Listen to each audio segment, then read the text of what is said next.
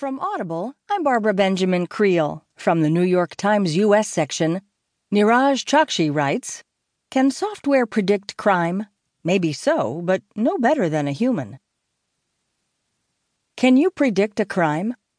More than a half-century ago, science fiction writer Philip K. Dick imagined a world in which a pre-crime agency made that possible. Today, a handful of tools promise to help nudge society in that direction.